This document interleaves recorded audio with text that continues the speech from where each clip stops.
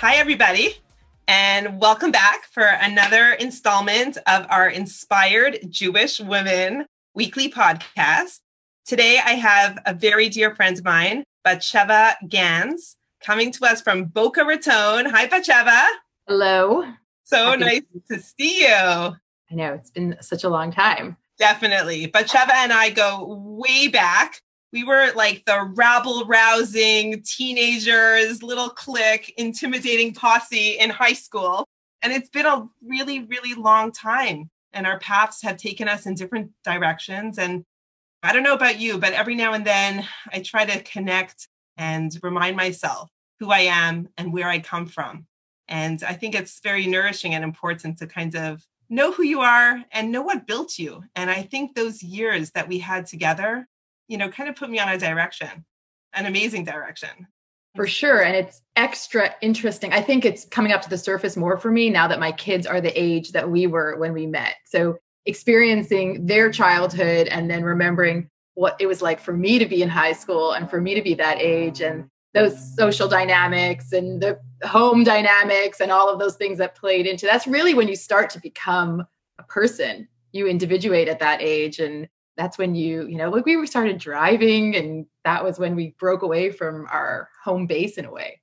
I guess at this point, we really grow into ourselves and accept and integrate just everything that has brought us to this point. That's an amazing segue to what I want to talk about today, is that what does it mean to be an adult? And there's actually this concept called reparenting ourselves. And to really reparent ourselves and to really step into adulthood is actually to acknowledge the inner child or children that are still within us. Mm-hmm. And that is this reparenting concept of we always carry those parts of ourselves within us.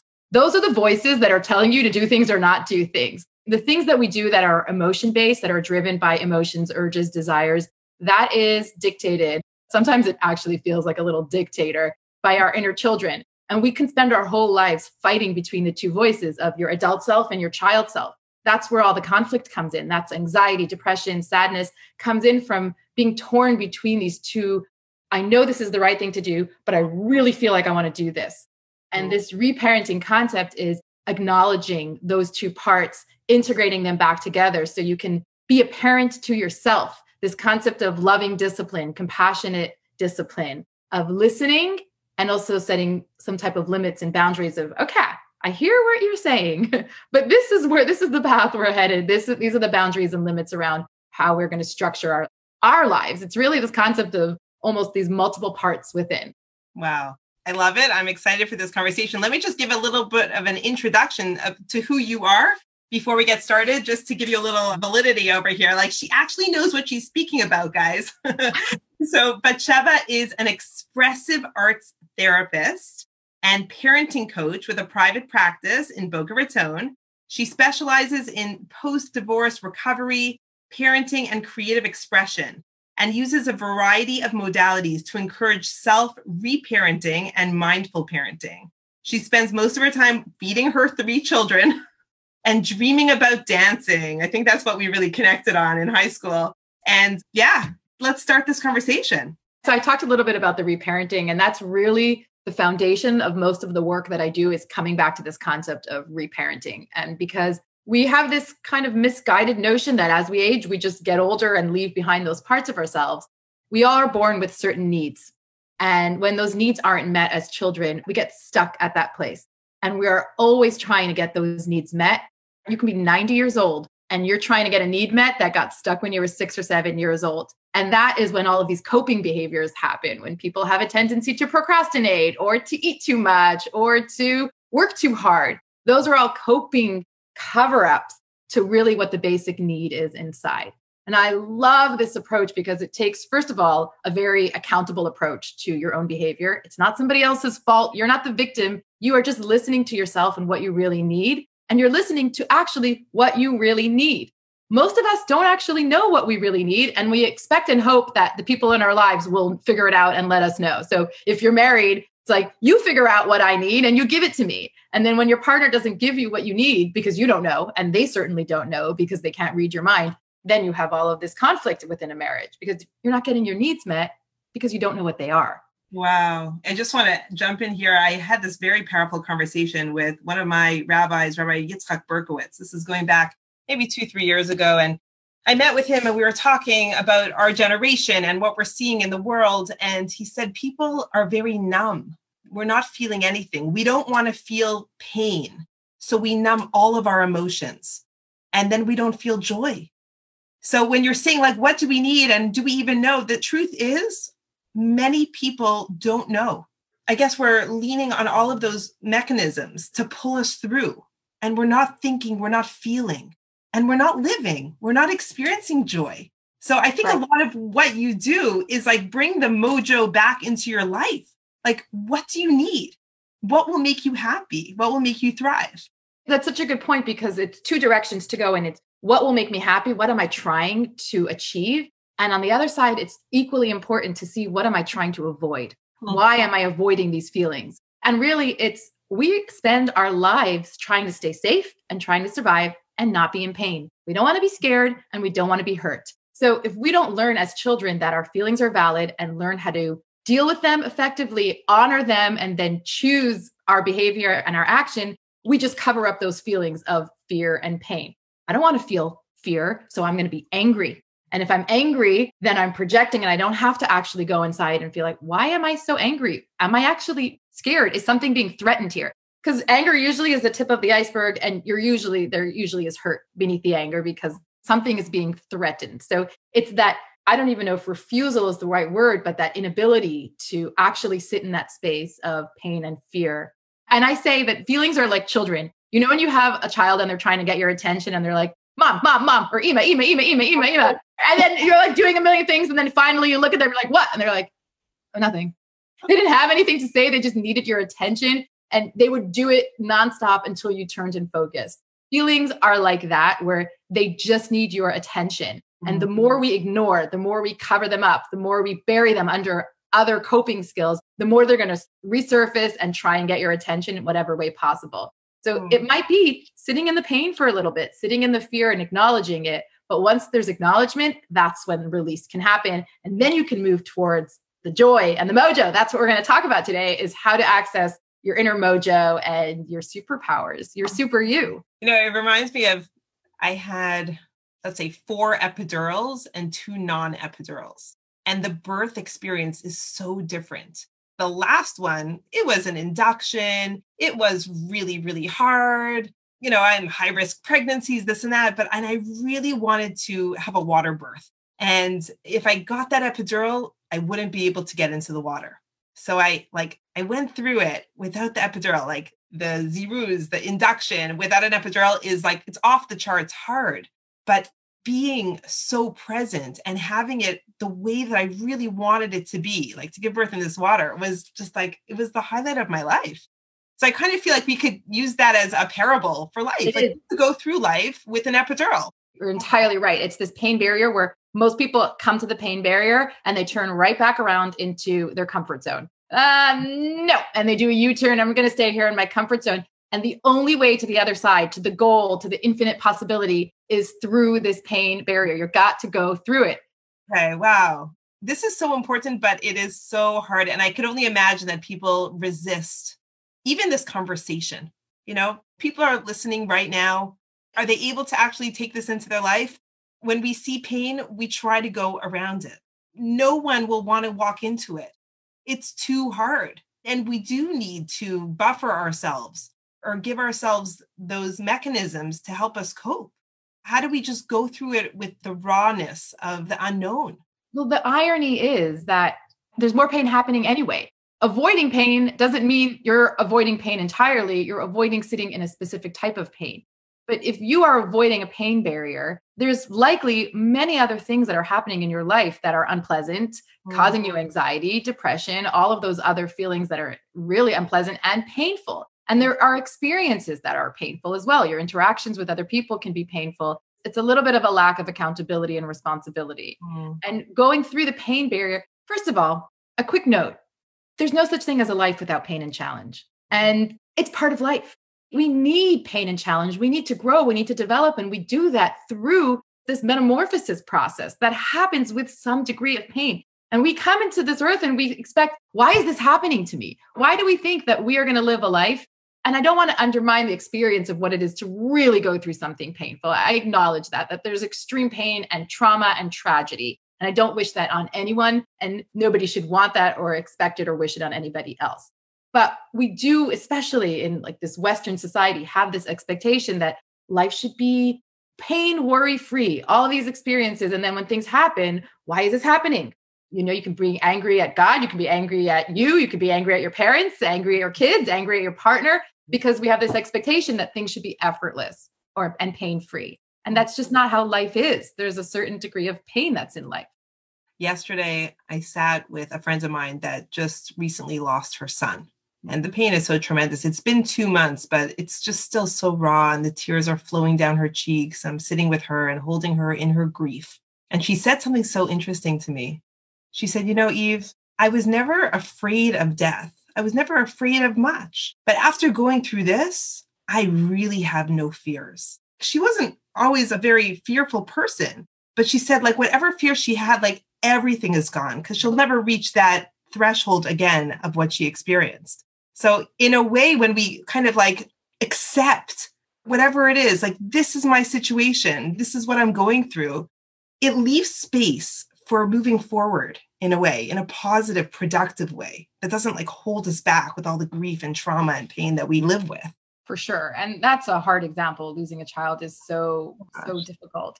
Well, for the most part, when you can take an internal reflection on what your fear really is, you start to uncover some basic beliefs that you have that might not be true. So is the fear really real? Are you creating this fear for yourself? But a lot of these fears that we create around these mistaken core beliefs that we have. I'm not worthy, I'm not capable, I'm not loved, and I'm not lovable. Really, it all comes back to those core beliefs that we mistakenly take when we're children. And that's such a simple thing, just asking yourself, and then what? Like just taking yourself down that path and you're like, okay, it's not so bad. Even the worst result is not so bad, right? Okay, so how do we get some more mojo back in our life? So switching gears a little bit. So I call it the 4Fs formula for finding your mojo. I'm really into alliteration. And as a quick background, the 4 basic needs that we all have as humans. So we're born into this world. We are trying to get these needs met. We have a need for significance. We want to feel important and like we're unique. We have something to contribute. We want to feel that we belong. We need connection. We want to feel safe. And we need variety and change. We need some degree of excitement. And we are just constantly trying to get these needs met. When they're not met as children, then that's when we develop some coping skills to try and get them met. It's usually not the healthiest way to get them met. So for example, somebody who didn't get a lot of their need for significance met as a child might grow up with some narcissistic tendencies. So I am going to demand from people that they make me feel good about myself because that need wasn't met in the healthiest way. And as a side note for parents listening, parents are human. Parents come to the table with their own needs not met. It's almost impossible to meet all of your kids' needs. It's part of growing up. It's really about being aware, having open communication with your children, owning your mistakes, coming back and repairing the relationship with your child. There's no such thing as perfect parenting. There just isn't. We're human, they're human. And it's really that just self-awareness of what's going on and what's going on for your children. But I find it a very helpful tool. So that's the little background to the 4 basic needs. And so because we want to get those 4 needs met, we spend our lives trying to avoid the opposite. We don't avoid feeling insignificant. We avoid feeling lonely. We avoid feeling unsafe, and we avoid boredom and stagnancy. So we're running away from those things. But I feel like in those 4 needs, there's some little secrets on how to really unleash your superpowers, your mojo, and how to just step into who you are. Do you work one-on-one with parents, clients? I work with all ages. I work with children and adults. I actually prefer to work with parents because for the most part, a behavioral issue in a child is really a behavior, I don't want to say issue, but something to look at in the parenting. There are many benefits for a child to be in therapy because they have someone that they can talk to that's outside of the family. It's a safe space to really share things that they might not feel comfortable sharing with the parents. But if it's a behavioral issue, I find it helpful to actually go to the source. What's going on? What's going on in the family life. And I just find it very effective to work with parents. So the first thing we need to do is in the area of significance is to embrace failure. We are running away from failure all the time because we want to feel good about ourselves. We want to feel significant. And we think that failure is bad. It's kind of similar to what we were talking about with pain. Failure is a part of the growth process. This is how we learn. It's this, okay, this one step forward, 2 steps back, 1 step forward. We don't work in a trajectory of just upwards. It's very hilly, up, down, up, down, up, down. And those failures are the most important part of how we develop. So as part of failure, you can start to notice what you're good at and what you're bad at. Failure helps you learn better about yourself. And we know our strengths through our failures, not in spite. So that's the first F. I'm going to ask you a question. What's your strength, Eve? I think people. People person? Yeah, people person, connecting with people, building people up. And that's so important for you to know. Because imagine that you were you in a job that didn't let you connect and relate to people so much, you would be unhappy because you weren't recognizing what your strength is and what your core power is. Very often I see myself retreating. Mm-hmm. I've been working on it and I've been pushing myself into scary situations. And I think I'm getting stronger in this area, but it's not simple. I don't know. And I want to kind of dig back now and say like, well, where is that need? And what was not filled in me, even maybe from my childhood, that made me so afraid to fail? Well, that's the need for belonging. So the fear of failure is this, I won't be accepted if I fail. I find it so helpful to look at it from this limelight of, oh, it's a need. It's needs-based. And is that really true? That question is really important. Is that true? And what does it mean if people don't like me? And those are not easy questions because we have a desire. The next need is for belonging. We want to be part of something. We want to be accepted. We want to be in that. We need connection, which is what's so hard about Corona, that connection, that need for connection. When a child of mine comes and complains that someone said something not nice to him, I always say, well, is it true? Following the vein of what you were saying to your child, why do I give so much value to what other people say? If somebody walked over to me and said the earth is flat, would I believe them? No, I would write it off. Okay, like we're just not on the same page. Why is it important then? So the next F, forgiveness. This is a big one. And this holds us back a lot because we get stuck in being angry and being hurt at other people. Doing a scan of your life and seeing really what you're still holding on to in terms of where you're having a hard time forgiving, because that can hold us back. I don't know who said this quote, but I really like it. It's being angry at somebody is like trying to kill them and swallowing the poison yourself. And so forgiveness is actually a self-compassionate act. It's not really so much about the other person. It's about releasing yourself from this energy. It's like an energy tornado when you get caught up in not forgiving. But Sheba, I could only imagine that this really serves you well in your life and in your work, helping women that are divorced in not living with all the pain and the hurt and the grudges, but being able to forgive so that they themselves are free finally. Yeah. So I'm personally divorced myself, and this was something that I had to walk myself through. There's a lot of hurt and anger and pain that happen in a divorce. And I had to make a choice. And I know many divorced women or people or men who are 20, 30 years out and are still hanging on to their experiences from 20 years ago. They're still so angry. And that is also coming back to that pyramid. The iceberg of the anger on top is just covering up so much hurt that is on the foundation of that. Forgiving also requires a certain amount of accountability of what's my part in this? Where did I contribute to this? Instead of when we're angry, we blame, we become the victims, and we lose our power when we become the victim. So why are we giving somebody else that power so often? The more you hold on to the pain, they are continually in the process of hurting you. That's giving them a tremendous amount of power over your life. Why did they get that power? They're taking up real estate. Why? Why did we let that happen? Right. Rent-free. Rent-free real estate in your emotional complex. Okay, the next one. We really talked about this already, but fear. And so embracing that fear, that pain barrier of understanding that to really get to the other side, for real change, for real breakthrough, is going through the pain and going through the other side.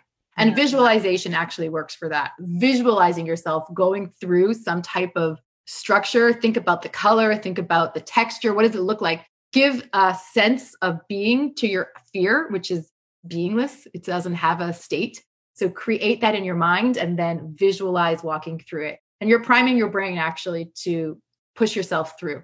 So when you're doing these, like the visualization, like getting through this pain barrier, Is it usually with your client like lying down on a couch?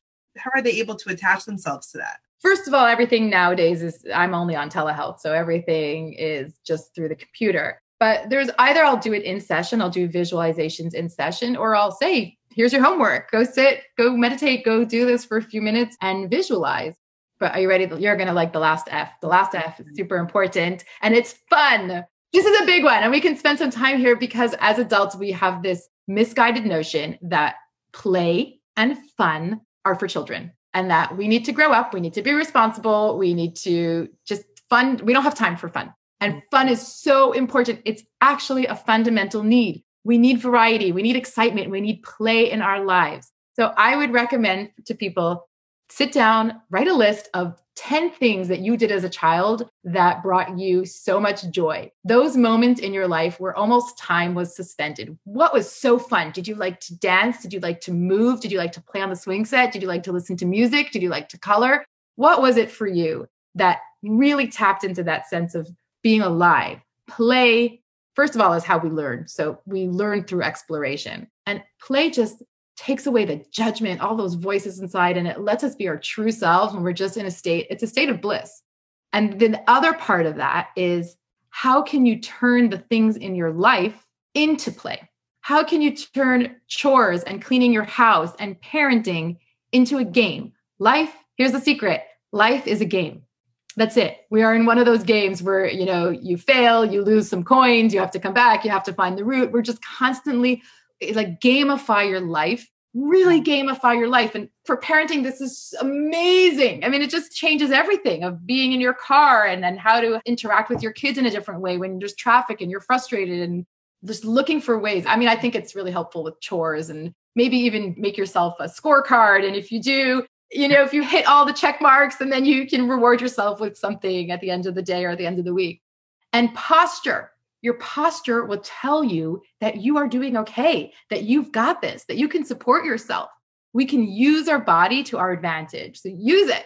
We have it. It's an amazing tool. So we're just kind of like faking it till we make it, right? Like just throwing ourselves into the ring, into the way that we want the outcome to be. And eventually, hopefully, our body will catch up, our emotions will catch up with the place that we put ourselves into. I like it. Yeah. And what I like about all of these things is that it gives you control. You're not a victim to circumstances. You're not a victim to the way other people treat you. So amazing. And when you say mojo, what does that even mean?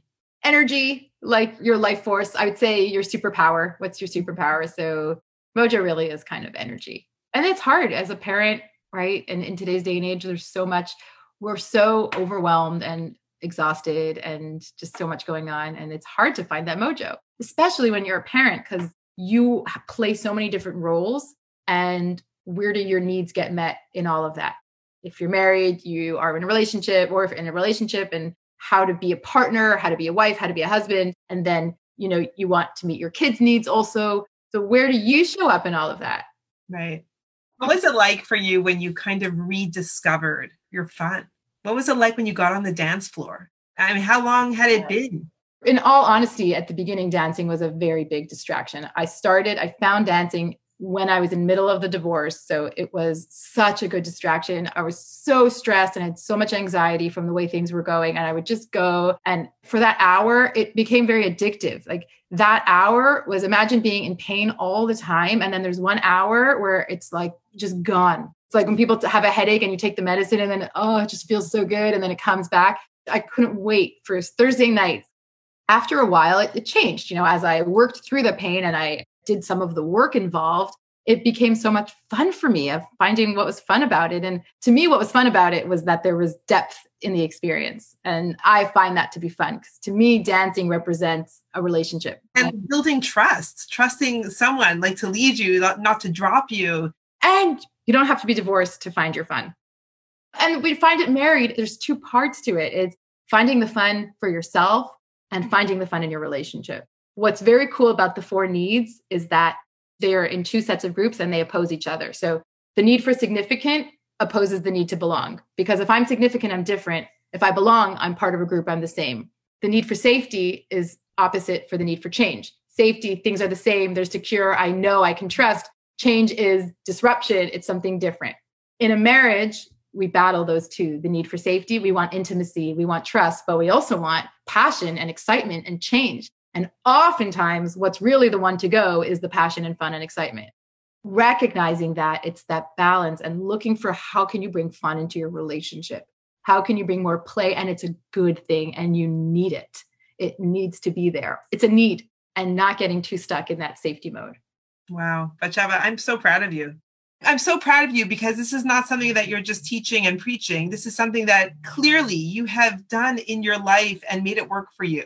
And I see it. I see your smiling, shining face, and you look excited to be alive and excited to be doing this work and living your passions. So this was incredible. Thank you so, so much. Thank you for the opportunity. And if I can leave with any advice, it's just don't accept things at face value. Don't accept your behavior at face value. Don't accept your partners. Don't accept your children. Take a little bit to do some research, dig a little bit to see what's going on underneath, because there's so much happening beneath the surface. And being compassionate. Be compassionate to yourself. You're coming in from years of your own history and you're bringing that to the table. And what I'm going to walk away with is just like, keep getting back in the game. I love the analogy of this game, that life is a game. Make it fun. That's so huge.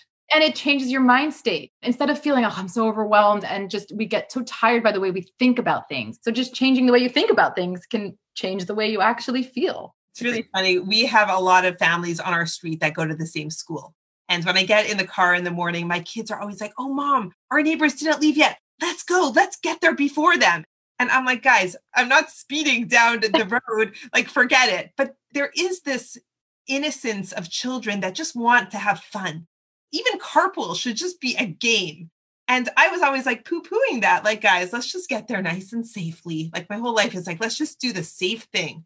I think I want to try to embrace that because I think I've been just in my safe lane of life and I forgot to play more. Yeah, it might be a little surprise when I tell them we're going to get there before the Spivax. Let's go. Are you feeling okay? Should we take your temperature? I was working out with a trainer and he had this thing. It's such a good example of how to do this. And it's a device that helps you plank better. I don't know if I can visually describe it, but it's basically this platform where you lean your arms on and you have to balance it. Wow. So it's slightly elevated and it helps you stay in a plank position because you have to balance to make sure it doesn't tip over. But they made it a game. So you put your phone in the slot and you can like bowling, or you can be flying a kite in the sky, or you have to keep the ball in the right direction. That is life. Like, you can do a plank by yourself on a mat and it's going to be hard and painful. Or you can do a plank and you can be playing a game and you're accomplishing the same thing, but it's fun while you're doing it. It still hurts. Like, it's still painful for your abs, but it goes by faster, I'm sure. Yeah. And it's just, okay, this can be fun. This is a great idea. Why don't we translate that to every other area in our life of that concept? It really does help you get through something hard. So I think we could adapt that to many areas of our life. This was great. Batsheva, thank you so, so much. How could our listeners find you? So I'm very easy to find. I'm on Instagram. So my name is shortened sheva.gans on Instagram. I do a lot of parenting tips on there. I had a series going for a while called Minute to Win It Parenting. That was a minute video of a parenting tip for the day. And it kind of went on hiatus in the summer when I had my kids. And I'm like, I'm bringing it back soon. So hopefully it will come back soon. But it's just acknowledging people's time. People don't have time to watch a half an hour parenting video. So one good juicy tip for the day. So on Instagram and my website, shevagans.com. And I'll put your information in the comments when we put this out. And I'm proud to know you, Batsheva. Thank you so much, Eve. And the same right back to you. It's been amazing to watch what you've done in the past few years. It's really inspiring. It's funny when you talk about fear of the things that hold you back. In my mind, I'm like, what is she talking about? She is a go-getter. You come across as just someone who keeps going, keeps trying, keeps pushing the boundaries, keeps putting yourself out there. And so I see that other side of you. And I know we always have fear that holds us back to some degree, but you present and you really do seem like you're pushing the boundaries all the time, which is amazing. Thank you. I've learned a lot from you over the years. So we should continue to learn from each other. Awesome. Okay. Have a great day. Thank you, everyone. Have a great day. Thank you for listening. We value that you are a part of our community. Be sure to check out our other podcast episodes And to learn more about the work that we do at Inspired Jewish Women, please check us out on Facebook, Instagram, and on our website at www.inspiredjewishwomen.com. Notice that we use the word woman and not woman in plural, because Jewish women are most powerful when we bond together, and we together can create amazing, positive changes in the world. Bye for now. Hope to see you again soon so we could continue this conversation.